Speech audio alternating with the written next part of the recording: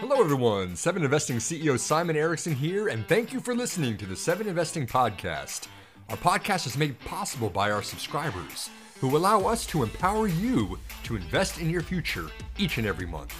In exchange, we give our subscribers exclusive access to our monthly stock market recommendations from each of our lead advisors. To support this podcast and join other 7 Investing fans in our exclusive Subscribers Forum, where we discuss the latest market moves in real time, go to 7investing.com/subscribe to subscribe to 7 Investing today. We're here to empower you to invest in your future. We are 7 Investing.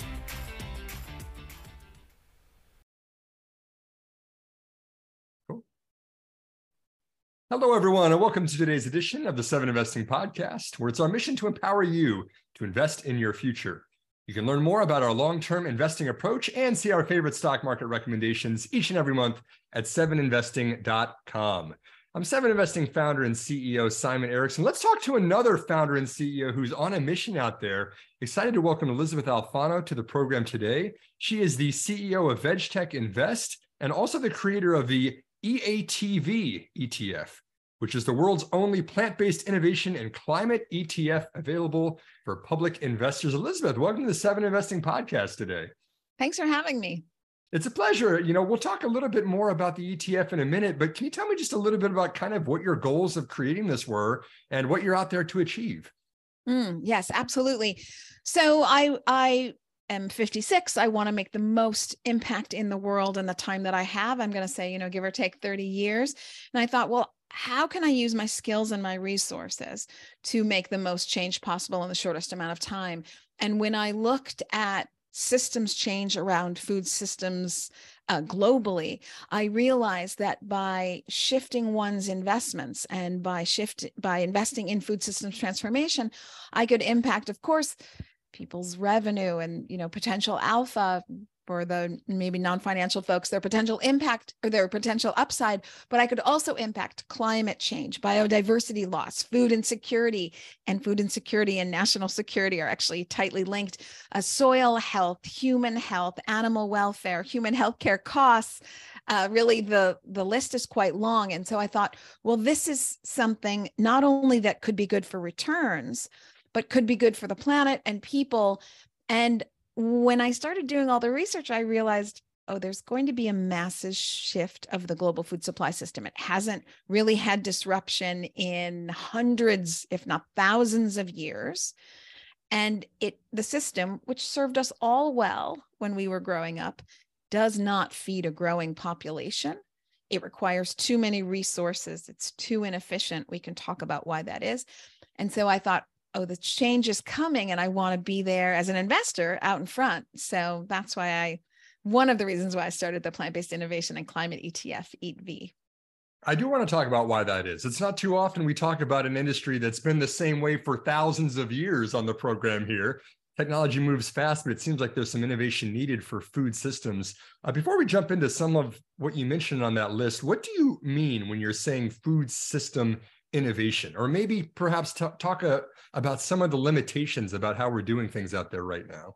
Yeah, and that's deeply tied to the ETF. So I'll just go ahead and explain that so that it's kind of a 3D perspective.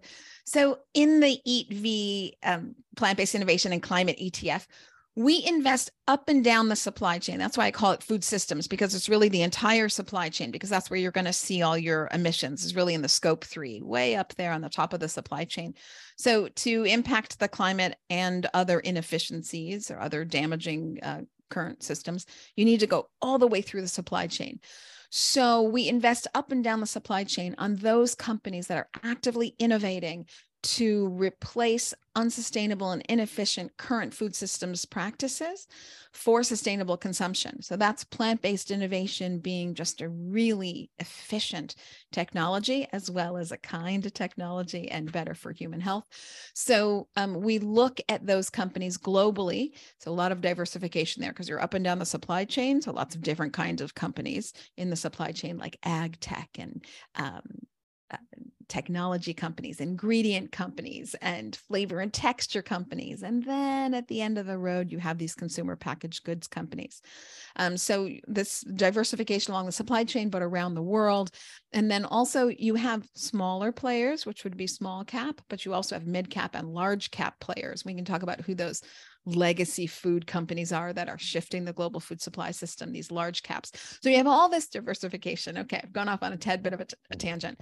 And so we like to capture the whole story of the transformation because, as we said, animal husbandry, this kind of thing really hasn't changed. I mean, they're squeaking every last ounce out of the animal that they can now in animal factories, but there's just not more to go. There's just nowhere to go there, right? That innovation curve is at its end, whereas the plant-based innovation curve is just beginning. So those technologies, they're going to replace animals. And when you replace animals, that means you no longer have to cut down trees to grow crops, give those crops water and land. They produce food that has protein and fiber. Are we giving that food to people? No, we're giving it to animals, and they need more land, water, time. Better cut down more trees. Those trees could have sequestered carbon. Oh, well, we won't be doing that. We'll cut them down, get a lot of biodiversity loss when we cut down the Amazon.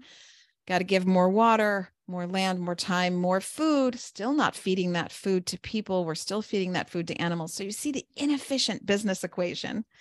And so it's these inefficient business equations that are going to be done away with for business interests, for political interests, and also for human health and planetary interests. Those are all very good interests. I want to add in the financial and investing interests in that too, Elizabeth. Since we are an investing show, I've got to be fair to the investors listening too. We'll get into the consumer packaged goods in a minute. We'll talk about operations in a minute too, but let's start far upstream, like you were just mentioning just a moment ago. We saw some research from Beyond Meat a little while ago that said that animal agriculture accounts for about 15% of the world's greenhouse gas emissions, and 2/3 of those are coming directly from cows.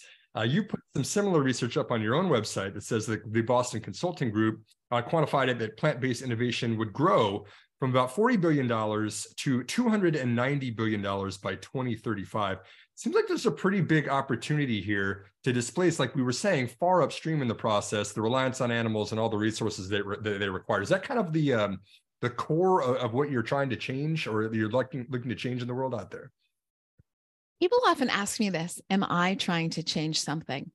No, what I'm trying to say, and it links directly to investors, is when I talk about all those systems disruption, that's where one makes money. They make money by investing in the technologies before they're adopted en masse around the world.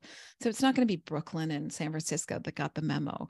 No, this is meat isn't going away, but how we make meat is going away. And that's going to be ubiquitous, whether it's India, China, old people, young people, educated, non-educated, north, south, healthy, not healthy, young, old. The world is going to be eating differently, because if we don't, we're going to have political struggles, because some people are going to have food and water and some aren't, because of the equations we've talked about, way too much land, water, and tree deforestation use. So to feed a growing population, we have to make this shift. And I know from my research that this is what's coming down the pipeline. Do I know exactly what year? No, I can make guesses and we can talk about that. But from an investing standpoint, when I think about investors, I think about getting in early before that massive S-curve adoption. So you are right. That's the Boston Consulting Group that puts out the study that says we're about 39 billion right now as a value cap, and the market's going to 29 billion, give or take. COVID threw a year or two wrench in that, but give or take, we're going to 290 billion by 2035. And why is that? Because there are three main stakeholders that are looking at food systems shift, which means we can invest in that shift and potentially make money. That would be the goal here. The consumers, Gen Z, millennials, they are eating in a way that their parents just did not. They're thinking about the planet. They're thinking about their own health. They are thinking about how they want to move through the world. So you have the consumer that is more educated than ever, and that's increasing exponentially with AI. So they know who's a bad actor, and they also know about what they want to put in their body and where that package came from. So we have the consumer that wants something. Now we have governments around the world. China is investing heavily in alternative proteins, Israel, Singapore, the Netherlands, Germany, US, although US is not, kind of lazy, a little bit lazy there. And that's going to shift dramatically because whoever owns food IP is going to have a lot more power in trade talks, et cetera. So food systems innovation is going to become a topic, I believe, of national security discussions. So you're seeing governments invest. That's going to help ramp up to 290 billion. And you're seeing industry itself invest for changes. Currently, the business equation that they have is a very inefficient one. It takes about 25 to 35 crops to give a cow to get 1 calorie of beef. Takes 15 to 16 for pigs to get 1 calorie of pork, 9 to get 1 calorie of chicken. So who says as an investor, oh, I'm going to give you 30 cents. I just want a penny back. No one does that, right? A 30-to-1 ratio is a bad equation. So the business equation behind the food that we eat is very inefficient, not a good one for the business owners. And then as we become more cognizant about emissions, everyone's going to want to change their supply chain emissions. It's becoming more and more transparent to Gen Z and millennials. Who's dumping pollution in rivers? Who's putting out the most emissions? Beyond Meat is even low, I will say, according to FAO and the United Nations Environmental Program. It's closer to like 16.5% of the world's global emissions come from animal agriculture. A whopping 32% of the world's methane comes from animal animal factories. So that's untenable. It's unsustainable. And so one of the things we do with our ETF, if I could just share this story, because I think it's a great one. And I have a visual if you want me to pull it up. Sure. We have been certified as carbon neutral by a third party, Ethos ESG, which is part of ACA Global. They found us to be carbon neutral without needing to buy credits, because if you're not making the meat that makes emissions, if you're just avoiding those emissions altogether, you don't need to buy credits because you're not covering up any emissions. But we asked them to go one step further, and we said, what would be the global temperature warming potential of Eat V compared to, say, the S&P 500, the most common investment tool out there? The S&P 500 index has a global warming temperature potential of 3.2 degrees Celsius. The Paris Accords wants us to stay under 1.5, ideally. Eat V, this food systems transformation, plant-based innovation, and climate ETF, has a 1.18 degrees Celsius temperature potential increase. So well under 1.5, and a 2-degree difference between us and the S&P 500 index. So you see the kind of magnitude. This is also why we believe it's going to be adopted en masse, these technologies to continue to make beef, but without the expensive middleman in the middle, without the animals. So you still get the meat, just how we make it is different. You see that there are drivers that are not going to accept that our global food supply system puts out 3.2 degrees centigrade of change. It's just not possible for us to withstand that line. So that's why we see mass adoption, because we have to do it.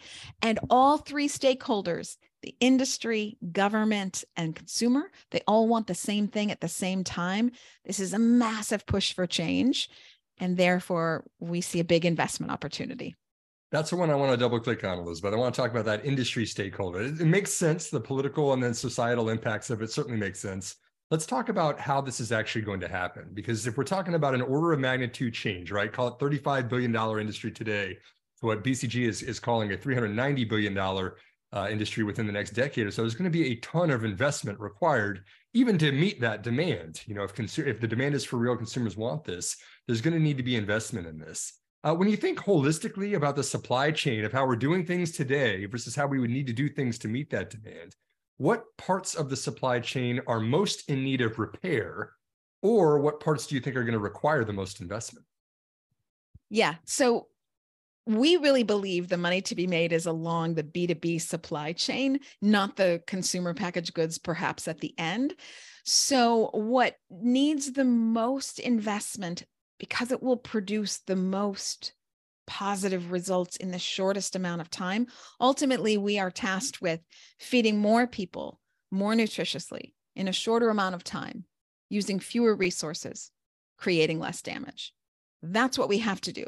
And so you look at these technologies. So plant-based innovation would be making high protein foods out of plants, because plants is where protein starts. That's why the animals eat plants. It's where protein starts. So you have protein in plants, particularly legumes and grains and things. So that would be plant-based foods. But then you have precision fermentation, biomass fermentation, harnessing the incredible protein and growth potential of things like microbes, algae, fungi. Such a fascinating world, basically using technology we already have, like brewing beer, fermenting bread. You can use these technologies and even more advanced. There's a lot of precision fermentation already in the pharma industry, for example. That's how we make insulin today. We used to factory produce insulin from pigs, and it was too unsustainable of a supply chain because of African swine fever. It was too messy of a supply chain because of fecal matter. These things all in your food, folks. Moving on, Elizabeth. Let's get past that point. We'll move right on. So the pharma industry decided to skip the pig altogether, and they create the insulin needed in a controlled environment using no animals, no land, no water, none of this stuff. I mean, very little water. Obviously, there's some water in there. So we're looking at the same thing, but on the scale for the food systems. So you can create the same amount of meat as a cow would produce in, say, 2 years. You can create that in about 3 hours using mass fermentation. So when you harness that technology at scale, you're talking about a much cheaper way of production, much less resource use, very little damage, and just a more prolific way of feeding the world as the population grows. So then there's also cultivated meat, taking the cells from the animal and just growing the piece of food that you want, not the eyes and the ears and the blood and the tail and the hooves, but just the filet mignon. And now very few people can afford filet mignon. But when you get that at scale, it's filet mignon for Africa, it's filet mignon for India. You're talking about really a food justice issue as well. I don't want to get away from investing. I'm just saying that the potential alpha here has this enormous halo effect of all these other things you can impact. Another day is here, and you're ready for it. What to wear? Check. Breakfast, lunch, and dinner? Check. Planning for what's next and how to save for it? That's where Bank of America can help. For your financial to-dos, Bank of America has experts ready to help get you closer to your goals. Get started at one of our local financial centers or 24/7 in our mobile banking app. Find a location near you at bankofamerica.com/talktous. What would you like the power to do? Mobile banking requires downloading the app and is only available for select devices. Message and data rates may apply. Bank of America N.A., member FDIC. This episode is brought to you by Reese's Peanut Butter Cups. In breaking news, leading scientists worldwide are conducting experiments to determine if Reese's Peanut Butter Cups are the perfect combination of peanut butter and chocolate. However, it appears the study was inconclusive, as the scientists couldn't help but eat all the Reese's.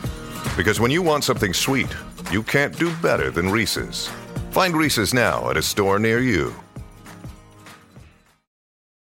When you need mealtime inspiration, it's worth shopping Kroger, where you'll find over 30,000 mouth-watering choices that excite your inner foodie. And no matter what tasty choice you make, you'll enjoy our everyday low prices, plus extra ways to save, like digital coupons worth over $600 each week. You can also save up to $1 off per gallon at the pump with fuel points. More savings and more inspiring flavors make shopping Kroger worth it every time. Kroger, fresh for everyone. Fuel restrictions apply. It definitely does have an impact, and Elizabeth, as someone who personally worked on alternative energies in a past life, I certainly see the opportunity for it. There's a lot that can be done with this, but pun intended when I say this, we still have a chicken or the egg argument to be made on this one, which is the scale. You mentioned the scale, and that's always a question that's on the mind of how cheaply can you produce this if you're replacing something that's already mass market? And whether that's biofuels or bioprocessing or whatever it is, when you're still selling to retailers like the Costco's of the world, and you've got plant-based meat that's competing against the traditional meats that we're selling today. And if one is 10 or 15% higher, consumers still are going to vote with their wallets, especially with inflation and interest rates going up in the macro that we're serving today. How do you respond to critics or people that would say, hey, this is just going to be more expensive for a long time? We see the potential for scale, down the road, but we've still got to battle the price tag barrier and hurdle in the meantime here. Well, I think that's a consumer at the grocery store question, and I'm happy to answer it. But from an investor standpoint, I'll just say, can't time the market. And when this shifts, it's going to shift really quickly. That is not a quote from me. That is a quote from the people that I've interviewed off the record from Cargill, JBS, Maple Leaf, these large meat manufacturers around the world, Nestle, Danone, and dairy. They're all making investments for change because they see what's coming down the pipeline. So yes, right now it is still more expensive. And I would say, who can blame the consumer? Of course, you vote with your dollars, and, single mother of three is walking through the grocery store. She's grabbing what's easy to make and what's affordable. Let's be realistic. That said, there are many factors at play as we live in this post-COVID world, if you will. So we've had a lot of droughts.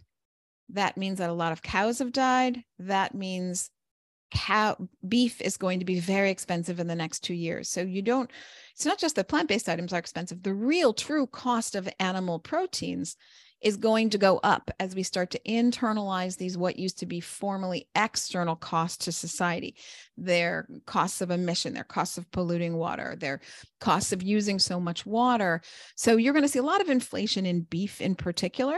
So part of it is plant-based coming down, but also with inflation and climate risk, you're really seeing animal proteins also increase. And then as more governments spend more money, now they're competing not just to feed, you're not getting reelected if you're not feeding people. So, we're getting more and more political pressure. So more dollars coming in from around the globe. This is just going to scale up innovations, which means it's going to be adopted faster. At the same time, you have a political climate where people are realizing things like emissions, and they're starting to take this into factors in their balance sheet, as well as inflation. So you're just going to see almost like I don't want to say an inversion, because animal proteins are, have some subsidy benefits, et cetera. It's not like it's a completely free market out there, but their costs are rising as well, and the plant-based costs are coming down, particularly as industry gets on board and you get those large distribution chains from something like a ConAgra, which puts out Gardein, which is already at price parity. You get those distribution chains and those advertising dollars, and you see the equations start to shift. And perhaps the dollars per pound that's shown on the price tag of something you buy in the grocery store isn't reflecting the total costs, especially when you consider some of those other negative impacts that are based on how we're doing things today. That is right. And we haven't even talked about the impact of healthcare costs. The majority of diseases today, about 3.1 trillion, is impacted on the economy for basically lifestyle diseases, type 2 diabetes, heart risk, high tension, obesity, cancers, colon cancer. Large Wall Street Journal article that just came out yesterday about processed meats, bacon, deli meats, sausage, breakfast sausages, hot dogs, all class 1 carcinogens, raising your risk of colon cancer 18%. Please, everybody, go Google that, Wall Street Journal and processed meats. So, there are external costs, and you pay them. You just maybe don't note it when you scan at the grocery store, but you pay them. Sure thing. And let's touch on one last thing here, kind of farther downstream in the supply chain too, which is the quick service restaurants, or the QSRs. I have a wife who's vegan. Elizabeth, I know that you're a vegan too. I can proudly say I've tried the Impossible Whopper and the plant-based options that are out there. It seems like a lot of those fast food places have embraced this, at least in trials of offering something that's different than what was traditionally on the menu. How are you seeing the reception to plant-based alternatives to traditional meats? Were these shorter term trials to see how it goes? Or are you starting to see volumes pick up with the QSRs? So you have a couple of things going on. You see trials as they're testing it. You might test something in, let's say, February, March 2022, and that won't get input into the system until September as a permanent item 2023. These restaurants plan well in advance, and they plan their other promotions, et cetera. So lots of them are successful trials, like KFC having Beyond Chicken Nuggets, and Pizza Hut having Beyond on their pizzas, and Burger King with Impossible Foods. So you see quite a few of the QSRs trying them, and in places around the world like Europe, which is really more advanced than the United States. I kind of hinted at that before. You're seeing McDonald's really double down on Beyond Meat, for example, in Germany, the UK, and even in Austria. So, and Asia growing rapidly in their use of alternative proteins. So, before COVID, it was very spotty where you might be able to find a plant-based burger, for example. We always talk about the burger, but of course there's other stuff, right? Like sausage and deli meats. It's all there, folks. But it used to be hit or miss. Now after COVID, because everybody went to Google and they figured out what's better for their health, and they started really taking their health into their own hands, like they take their finances and they're investing into their own hands. And people have stayed with plant-based options even after COVID. Now, they might not cook it at home. So grocery store sales have gone down a little bit because people are back to work. They're eating at the work cafeteria and they're out with their friends after dinner. So they're buying less grocery stores at home. That college kid who used to be on the couch, they're back at college. So groceries are down, but restaurant sales are really up. And we're seeing food service really up, because if you maybe were considering a plant-based option before COVID, after COVID, you must have at least one, if not two, plant-based items on the menu.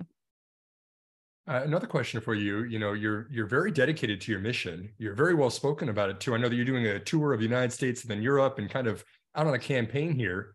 I'm certain that you've run into critics along the way. It seems like anybody who's dedicated to anything that's going to change the world or make an impact, you're going to have people that are going to push back on it. What is one of the most common criticisms you keep hearing over and over from people that don't want to change the way things are done right now? And how do you respond to that? There's a couple things I hear. People often tell me, you're so certain. And that sort of maybe is unsettling to them. And it's just, I'm so immersed in the research. Most people don't think about these things, but I'm so immersed, not just in the food and the food technology, but what's happening on the political agenda, the national security agenda, the investing landscape. I mean, all these things work in tandem. So I just see this perfect storm coming together. And then people often say, well, you're trying to change the world. I'm only telling you the factors that are out there that maybe you're not seeing. I'm not saying anything that isn't out there and a fact. So it's not my perspective per se. I mean, if you ask me what I do, I mean, who cares what I do, first of all? But if you were to ask me, I'd be like, oh no, I'm the one cooking at home, making my own quinoa and black bean. I mean, no one has time for that. No one else is doing that. I don't expect anybody would. I'm not asking anyone to eat the way I eat. In fact, I don't eat meat. And all I'm trying to do is get you the meat you want. So I don't, it's not really that I want change in the world. It's that I want a more sustainable planet. I want a better food supply system. And luckily, who cares what I think? I'm not the only one. Gen Z, politicians, legacy food players, they all want the same thing. So they're the ones changing the world. And I'm just telling investors that it's coming if they're interested in getting involved. Yeah. And I know that you guys are actively managing the ETF, right? You're not relying on a third party for the administration of this, but that keeps us from talking about the individual names in it. But I still am allowed to ask the question of, how do you think about the positions that you're putting into the ETF? Can you talk a little bit about your methodology, the things that you will look for, as you're investing in this space with the intention of making profits for those that invest in your ETF? What are some of the considerations that go through your head? I love this. And we have a very set methodology. So it's not something that's going through our head. It's a very strict methodology. And we have two proprietary algorithms, one to mitigate drawdown and one in momentum times. Obviously, we're not in momentum times quite yet, but one day we will get back to momentum times in the market. So we do have these proprietary algorithms, and then we have a methodology. And that methodology is, as we screen out globally throughout the world, we're not interested in the companies that are supporting an old food system, because we think that's going to be obsolete and therefore a bad investment opportunity. So we screen in those companies that are actively innovating for food systems transformation through sustainable innovation. So those companies, and then after we've screened out for anyone who's not doing that kind of innovation and screened in all those people who are, then we screen for financials, profitability, revenue, and we look at their overall financial health, with the understanding of knowing that some of them are working on technologies right now, or they're about to scale technology. So our knowledge of the sector becomes very valuable here. It's very rare to see an ETF run by sector experts. And that's where some of the greenwashing criticism comes in, because if you're trying to do something that's very specific and you don't have knowledge of that specific theme, to me, that seems like a recipe for disaster. So our expertise in the sector does play a big role there. Then in addition, we look for any other externalities that might give us reason for pause or reason for risk, such as, management issues, or if there have been any labor disputes in the press, or any of the other ESG considerations. But that's only, skimming through the press and just making sure that there's nothing slipping by us. But primarily, we're not supporting the old system, screening in for innovators in the new system, and then checking for financial health and potential upside there with new innovations. Well, once again, Elysabeth Alfano, the CEO of VegTech Invest, and the creator of the EatV ETF, which is the world's first plant-based innovation and climate ETF. Elysabeth, on a campaign across North America and Europe right now, thanks for taking the time to join us on the 7 Investing Podcast. So happy to be here. Thanks for having me. And thanks everybody for tuning in to this edition. We are here to empower you to invest in your future. We are 7 Investing.